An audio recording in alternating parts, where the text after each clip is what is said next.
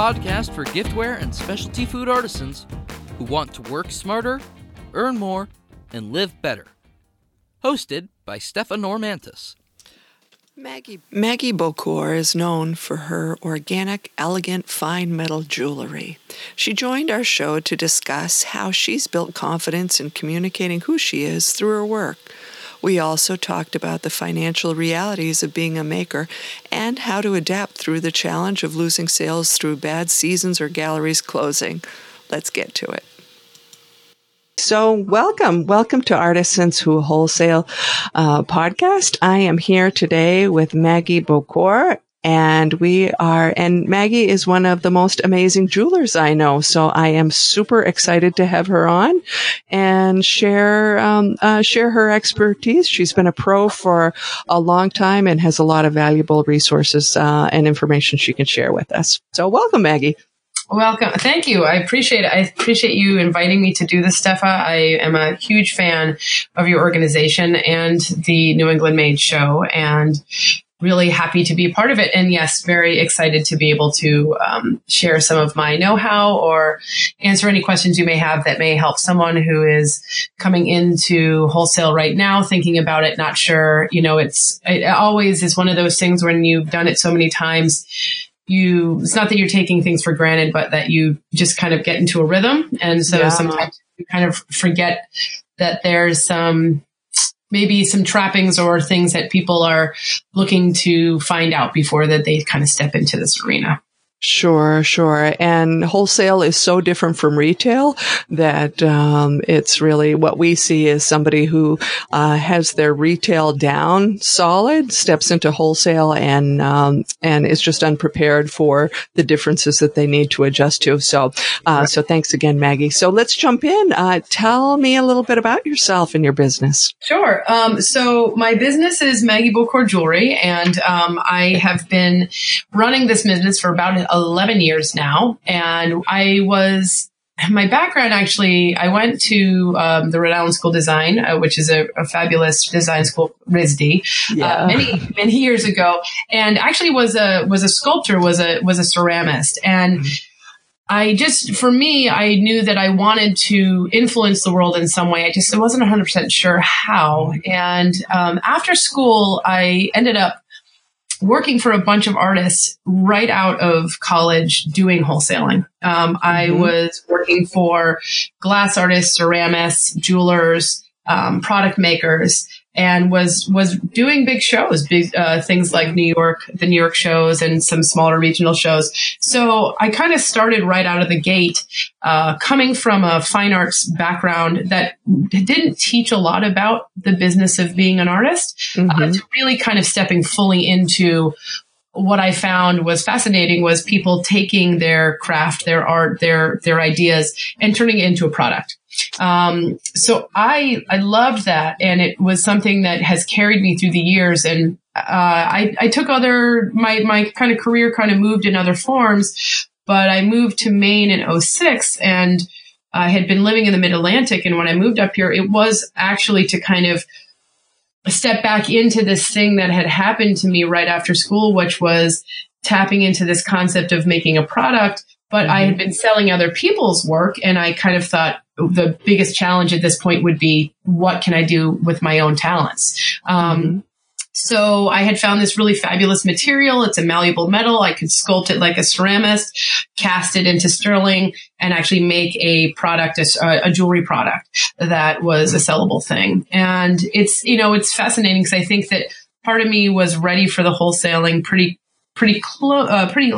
early, only because I'd had these other experiences. But in general, as you said, wholesaling and retail are very different animals, and nothing. There's that kind of direct sales versus working with galleries, working with stores, that kind of thing, confidence in communicating who you are. And so, so after the past 11 years, I have 60 galleries across the U.S. I have a fabulous part-time employee.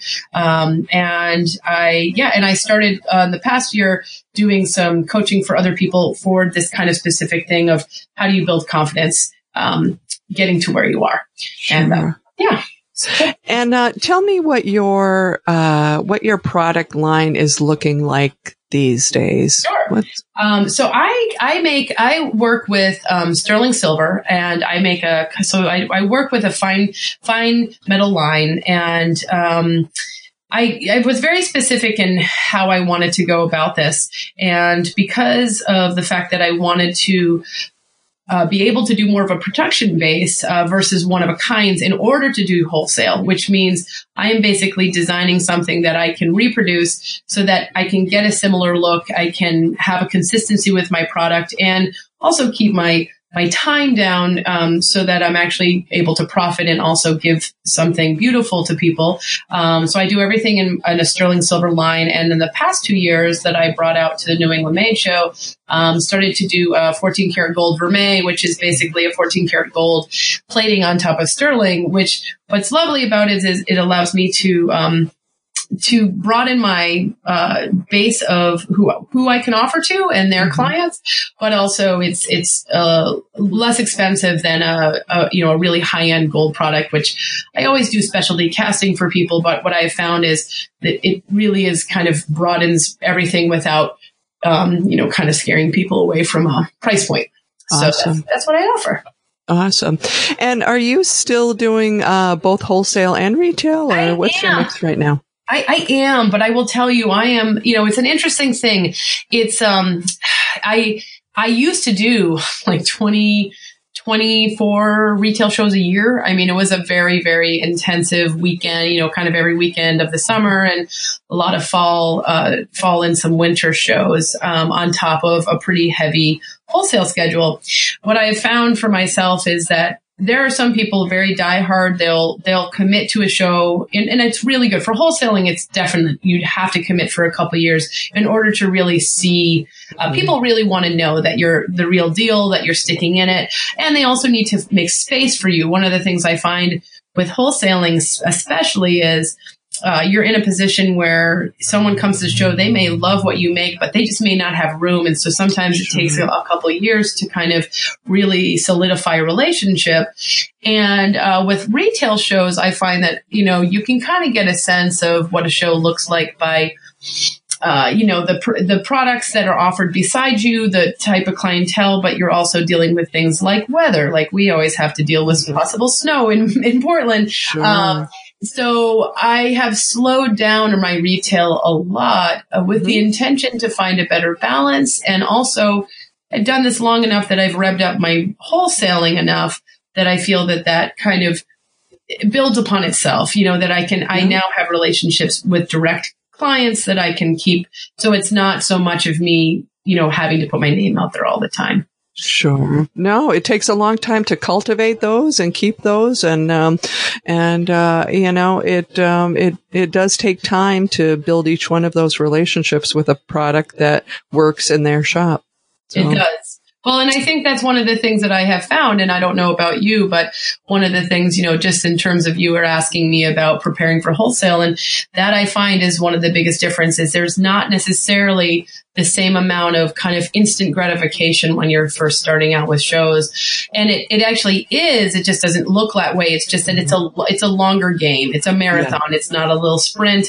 It's not, and sometimes it's great and you can get, you're the new kid on the block. And so there's a lot of energy around you. But I find that I just feel like it's kind of like two games in one, if that makes sense, Yeah. No, it's a whole different mindset and a whole different pace versus your one and done retail.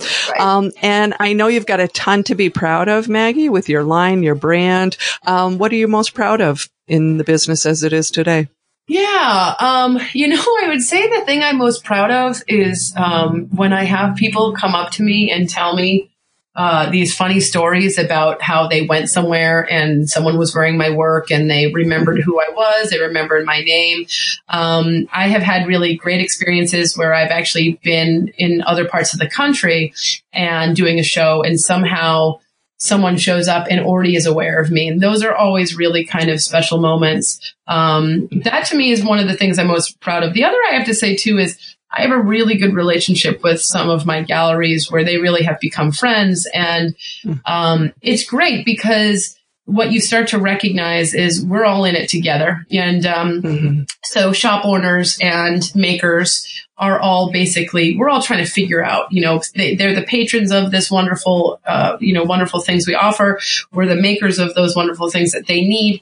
And that kind of symbiotic relationship can actually be more than just, thank you for your order and here's your check. And so I find that it helps me understand a little bit more about what's going on. And it's incredibly rewarding. I just find it rewarding to have those kind of relationships. So true. So true. So now on the challenge side, it's a pretty good list too. What's the hardest part of the business, Maggie? What's your challenge these days? I would tell you, it's funny. This year, I kind of, I showed up at all three. I did 3 wholesale shows this fall, and winter, and I showed up with a little bit of a, I don't know. I wouldn't call it false confidence. I've done this long enough, and I kind of rev myself up, and I spent a lot of time marketing my new lines. I came out with 3 new lines, and I didn't assume they were all going to be hits, but I just kind of really was revving myself up for kind of an intended amount of sales. And what I think what's interesting, and this is one of the challenges of our world, is just because you have a good year one year, it has absolutely nothing to do what's going to happen in the next. And there is a natural flux of in and out. And, if a gallery does really well with your work or a shop does really well with your work one year, next year may be a completely different story. And I am finding that is happening this year. So the challenge for me is I have galleries that are closing. I have people that are just saturated with the work, or the work has changed. Their personalities changed. We've, done different things, or, it's like what's hot, what's new, maybe slightly different from the next year. And where I find that it's helpful for me is I don't have a lot of ego in my work in terms of, I feel upset that if someone doesn't want it. Really, I am very generously interested in making something beautiful that is responsive to a lot of people. So I want the feedback no matter what, whatever the feedback is. But I am finding that this year, I got a lot of new galleries. I have to say it's not lack of new. It's more of retaining other ones based on where they are in their business. Mm-hmm. And so there are a lot of people I have found are either retiring, or shifting, or maybe they're shifting to a different model, stepping away, maybe moving into consignment or other types of things. So yeah, it's a challenge. It's a challenge. And it's, where do you make up the difference when you start your year off with an assumption of, okay, so through this show, I'll be making approximately this much money. Sure. And then how do you make that adjustment? Yeah. And especially because it's not something that you can control. You can't control somebody that's retiring. You can't bring out a different line. So that's a tough one. That's a tough one. It is. And, it's interesting too, because I think that in general, you always want to be on top of it. You always want to try new stuff, and you want to be able to also keep consistent product that people can, if they love it, they want to keep carrying it and all that kind of stuff. But I also think too, the reality is there's a huge saturation of things in the world. Mm-hmm. And the way people buy right now, I really feel that there's competition with, Amazon and different things, where it's easy for people to not leave their home. Yeah. And, what I'm finding is in general, is that it's really having companies that I work with that trust and believe in the arts. Those are the best ones because, they are continuing to bring in those patrons no matter what. Sure. And it's more than just a product. Exactly. More than a product. Exactly. Yeah. Tell me about a failure moment, something you learned from it. Those are the good lessons. Those are the expensive lessons. Yeah, they can be. A good failure moment. Okay. A good failure moment. This is a big one. I did, what kind of failures would you like? I mean, I've had some huge failures. I've had some small failures. I mean, one huge one for me, because I was reading these questions before. And it's funny because it's hard for me to call them failures, because the way I think about any of these situations is, even when you're losing money and you're doing that stuff, you learn so much. And in some ways, pushing against those tough situations are so much bigger and broader. And, they kind of, those life lessons, they can kind of get you. But a couple of years ago, I did the New York Now summer show, and they didn't do justice to the new exhibitors. And they put us in a hallway, near the food in the basement of this gorgeous convention center in the Javits, and did not advertise us. And yet our booth was the same price as everyone else's. And, it was a tough year, and I think I spent 7,000, probably made about 5. But, I have to say that the experience of it, was fascinating to me, because it was one of those things that, it was one of those challenges I wanted to do. It was something that I had done with other people for years. I'd done those shows. But part of the reason that I've stuck with New England Made is the quality of the show, the humanity behind the show. How you and your team run the show is tremendous. And also, the reality is that there's so many different ways in how to market yourself, that even if you do a smaller show, that people have these ideas that you have to do these big shows in order to make it. The reality is that you can use that small regional show not only to fortify you in that region of what your work is, but it also gives you a talking point to talk to anyone all over the country. So as soon as you start doing wholesaling, you don't have to use a name like New York Now. You can actually say, I've done the New England Made show. You can cold call galleries in California. It doesn't really matter. And so that was a huge lesson to me. And it wasn't that I was doing it for my ego. It really was just, I was excited about the idea of having this massive, broad audience where I could introduce them to my work. And I found that it just didn't meet my expectation. Yeah. And so what was your learning from it, Maggie? Yeah. It's okay. Every show I do, retail, wholesale, it doesn't matter. There's always, I've thrown products out there. I've spent money on marketing that has failed. It's hard. There's a lot of failures. There's just me in the making process, just me getting to the point of being able to cast a piece, or once I start a collection, taking something from a drawing to make it a product, is a long process. But I think just in this arena specifically, to me, what ends up happening is you really are looking for authenticity. You're looking for mutual respect and excitement, because I think that leads to good relationships with the owners and with the makers. Sure. And I think each one of those helps you iterate on both sides. It's like, I would bet the show producers also learned something through that experience. And it's that whole iteration of, what? We discovered that didn't work.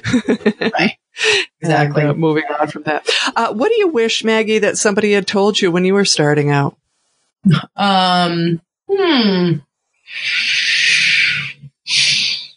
Yeah, I wish that someone talked to me about the real financial reality of what it means to be a maker. Yeah. I think that when I was working for all these people, and I think that it's something that I'm very transparent with the people that work for me. The reason I am is that when I first worked for artists, it was during a huge boom, and these people would come home with a good $100,000 of sales. The problem is that as an assistant, you're writing orders for this person. You don't know where that money's going. You don't know how their product is. Even if you're part of the making, you're not 100% sure of where the expenses are and all that stuff. And I think that what ends up happening in this world is that there's a lot of misconception about how much money you need in order to make things, and then also how much income you're actually bringing home in the end of the day. And it's a balance. You're self-employed. So that has huge benefits. Sure. And there's wonderful things about that. There's also things you may be giving up, which is there's no one matching your funds or giving you a healthcare plan and those things. Mm-hmm. And so one of those items I find important is just the idea of what does it mean to be transparent with your money, to not overspend, to understand, to kind of project the concept of how much you're hoping to make in sales, to use that to figure out how much growth you can have per year. So I think that the financial, that really, not so much about being a maker. And I think I was naturally a salesperson anyways. It was really like, okay, now that I made some money, what do I do? Yeah. Now, what are you doing to balance the personal side of things? You mentioned that it's not easy. You're the solo, you're the rainmaker, you're the maker, the financier, the whole nine yards. How do you balance the personal side of things? I think it's really important to have structure.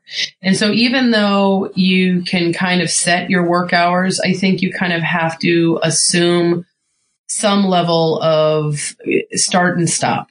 And so I make sure that I have physical activity every day. I make time to have, the one thing that has been a little bit of a struggle was I bought a home in Mid-Coast, Maine, and moved from the Portland area. And when I was in Portland, I had a studio. And one of the things that was great about it was, one, you're paying rent. So it kind of, that in itself forces you to make sure you go there every day. You're already committed to that. Plus, I already had a business and, things that I needed to do. But the other great part about it was there were other people in the studio. So there was that camaraderie. You felt like you were together. Up here, I am sitting in my beautiful studio right in my house, which, of course, is very easy to get distracted in some laundry or something like that. But the other issue I found is I'm home alone. And so I actually have to force myself to have some kind of social time and something to kind of look forward to. So I am pretty good at finding that balance and making sure that I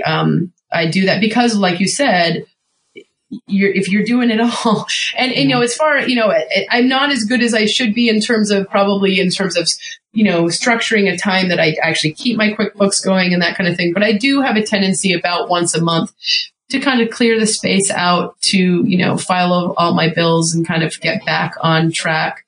And honestly, having shows is a great, it's a great kind of timekeeper because you recognize you only have so much time. So a lot of times I'm working back from a show, knowing that I need to have things ready, have new product ready. So I will actually I know how long it takes to bring out a new line. So I will work back from there. So I think the structure is just really having structure is essential. That's great. Tell us some other great tips, Maggie. How often are you introducing new products? What's your process? How do you go about that? Yeah. So, I was thinking about it because I was reading that, it's an interesting thing. I think once a year for sure, you want to have, I think the industry standard has always been about, you want maybe about 30% new product once a year. That can be a lot for someone. It just depends on how big your product is. And also there can be a sense of having to then clear out other things that are maybe not working. Yeah. Some people will just keep, adding and adding and adding. Other people will kind of shift the amount of things they have and just, kind of work some out. But I find that in general, the once a year is pretty good. I have attempted a couple times to do some fall drop-in type things. But what I have found in generally is a lot of people that are buying in the fall weren't interested necessarily or had talked to you in the spring. So they don't really know the difference, if that makes sense. So I kind of have learned that I can take a little pressure off myself by really working on once a year, getting, and I also am not just doing one product at a time. Anytime I'm bringing in work, I'm bringing in a collection. And so a collection is going to be probably somewhere between 6 to 10 to 20 pieces that needs some time. So as far as my process, one of my little tips is what I was just mentioning is, one of the best things to do is to commit to a show. And then once you've committed to that show is to work backwards, is really to say, okay, if I'm doing a show in March, I know that my product line has to be done at the end of February, to print catalogs or do, whatever. Mm-hmm. So if you know your product well, you know how long it takes to make your product. Mm-hmm. And so in doing that, I have actually, what I'll do is I'll print out, I have, a normal calendar, but I actually will print out just kind of a, type in Google and just, type in 17-18 calendar and print out and then actually say, okay, if I'm going to do a show in March, I know November 1st, I have to have all my drawings done. By November 15th, I have to have samples done. By the 1st of December, I need to start casting. So I have found that to be incredibly helpful because it kind of acts as accountability for yourself and it keeps you on track so that all those other weird things that come in last minute as you're getting ready for a show, you actually have some breathing room to handle them. That's awesome. That's a great tip. I love that. Yeah, I like that one. It's been really helpful. And I have to say, there are some times where I laugh where, you start the calendar and then you go away from it for a while. And then all of a sudden you're like, wait a second. And okay, I'm still on board. I'm still on board. Yeah.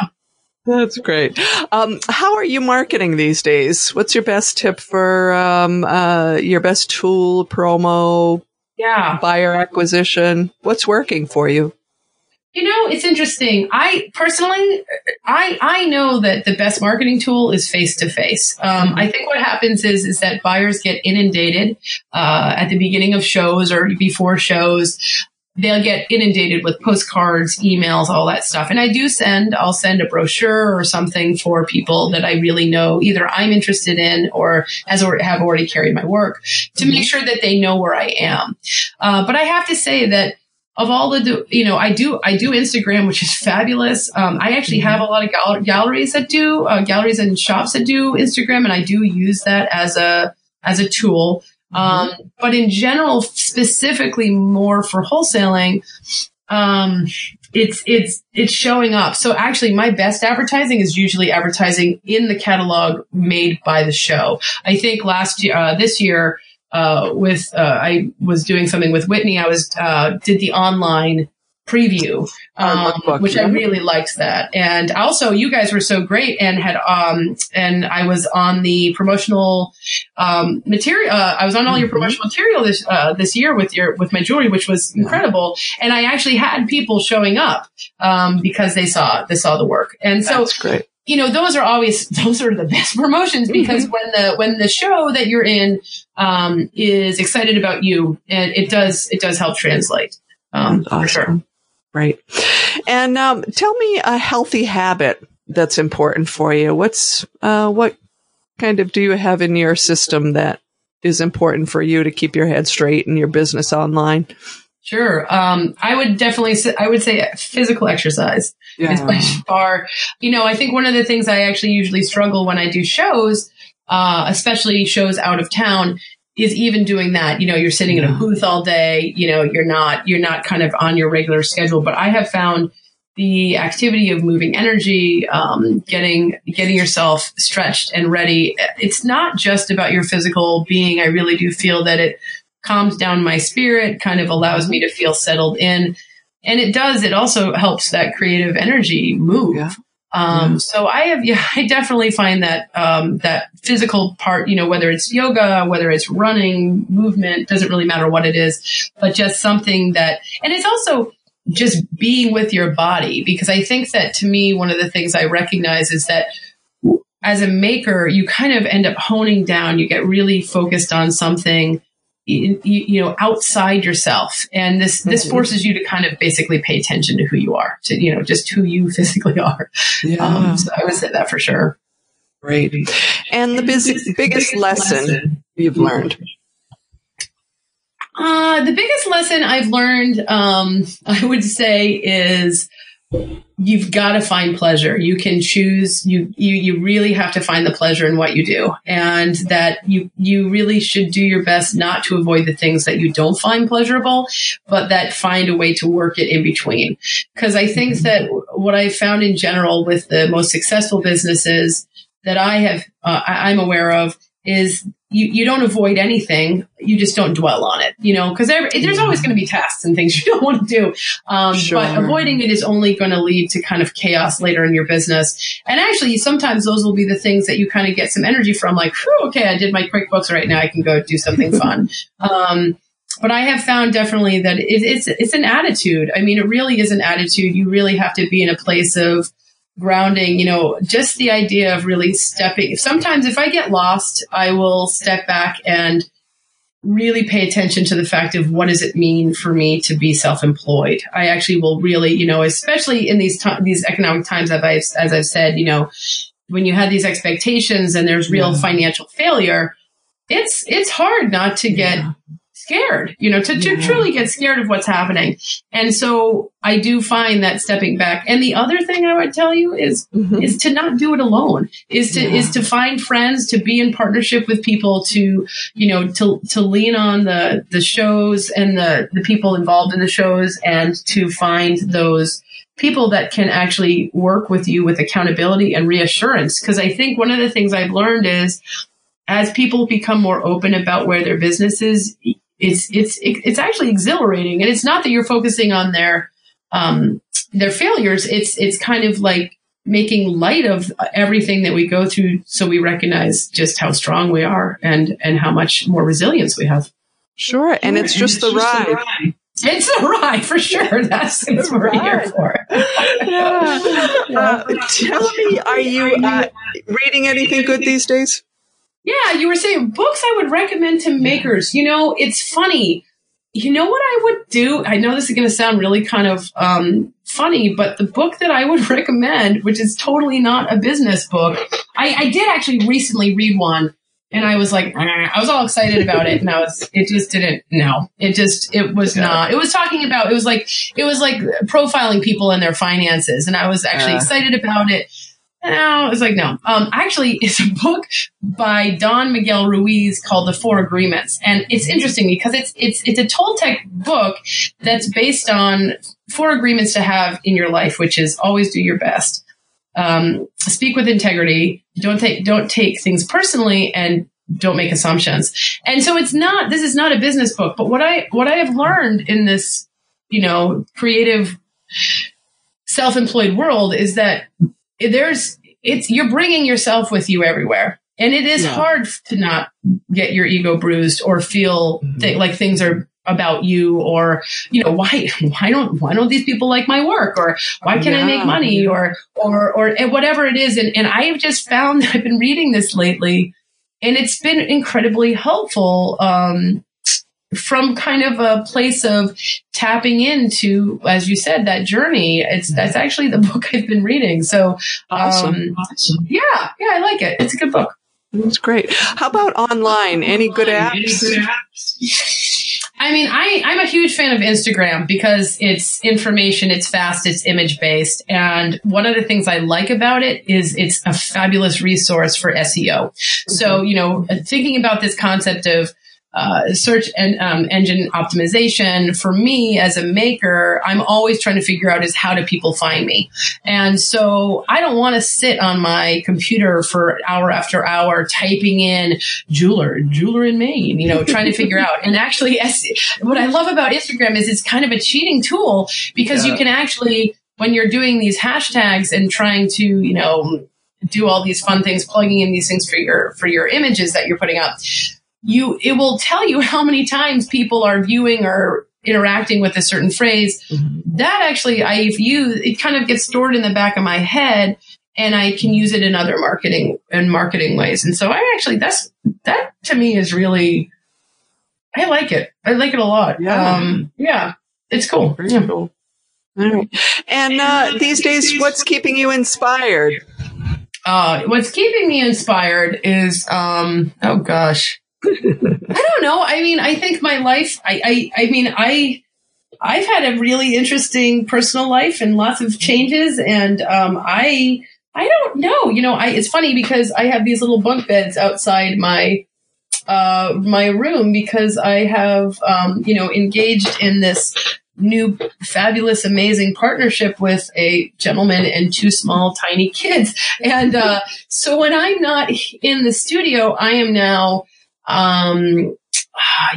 basically pushing a double stroller and having an amazing time.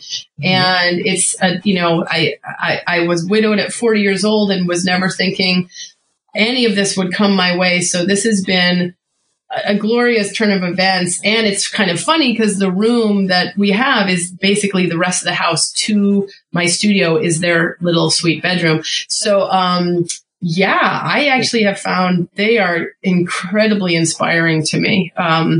They're somehow just the idea that I'm in this wonderful family, and also kids are great for reminding you to stay present. And I can't do anything when they're here, so it forces me to work a lot harder when they're not. So I basically looking at those bunk beds reminds me you better get your butt in gear because you don't have much more time.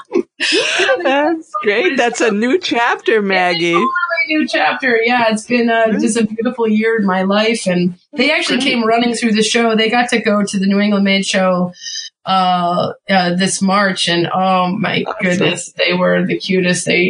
They were going away with, Roxy's Sugar. Yeah.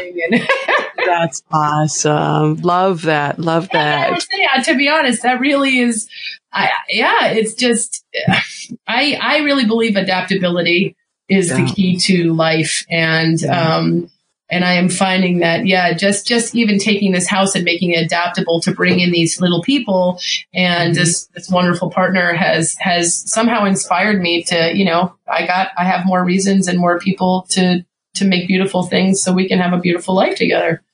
Awesome. That's awesome. Yeah. So any last advice or best advice for other artisans or anything you'd like to share, Maggie, before we wrap up? I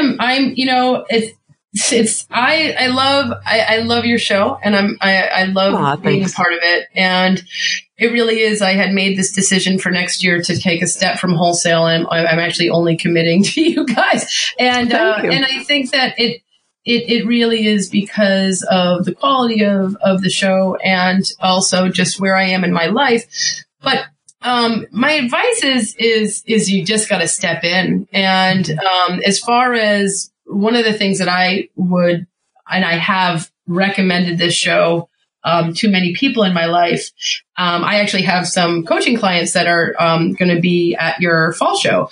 And so I really do, is that I feel that the environment that you offer and the support that your whole team offers between you and Whitney and Greg and everyone is amazing, that you kind of can't not do it. The only way to figure it out is to do it.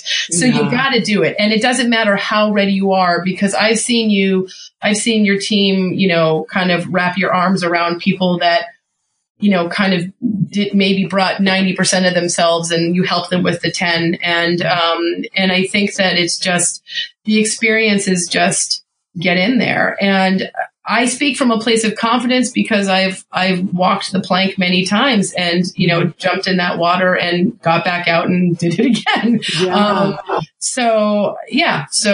I'm incredibly appreciative of this show because I actually did this years ago when I first started doing it. I did it part of the main Center for Craft did a group booth, and I had a tiny little booth behind other people, and it was a fabulous experience, and it was kind of a kickoff.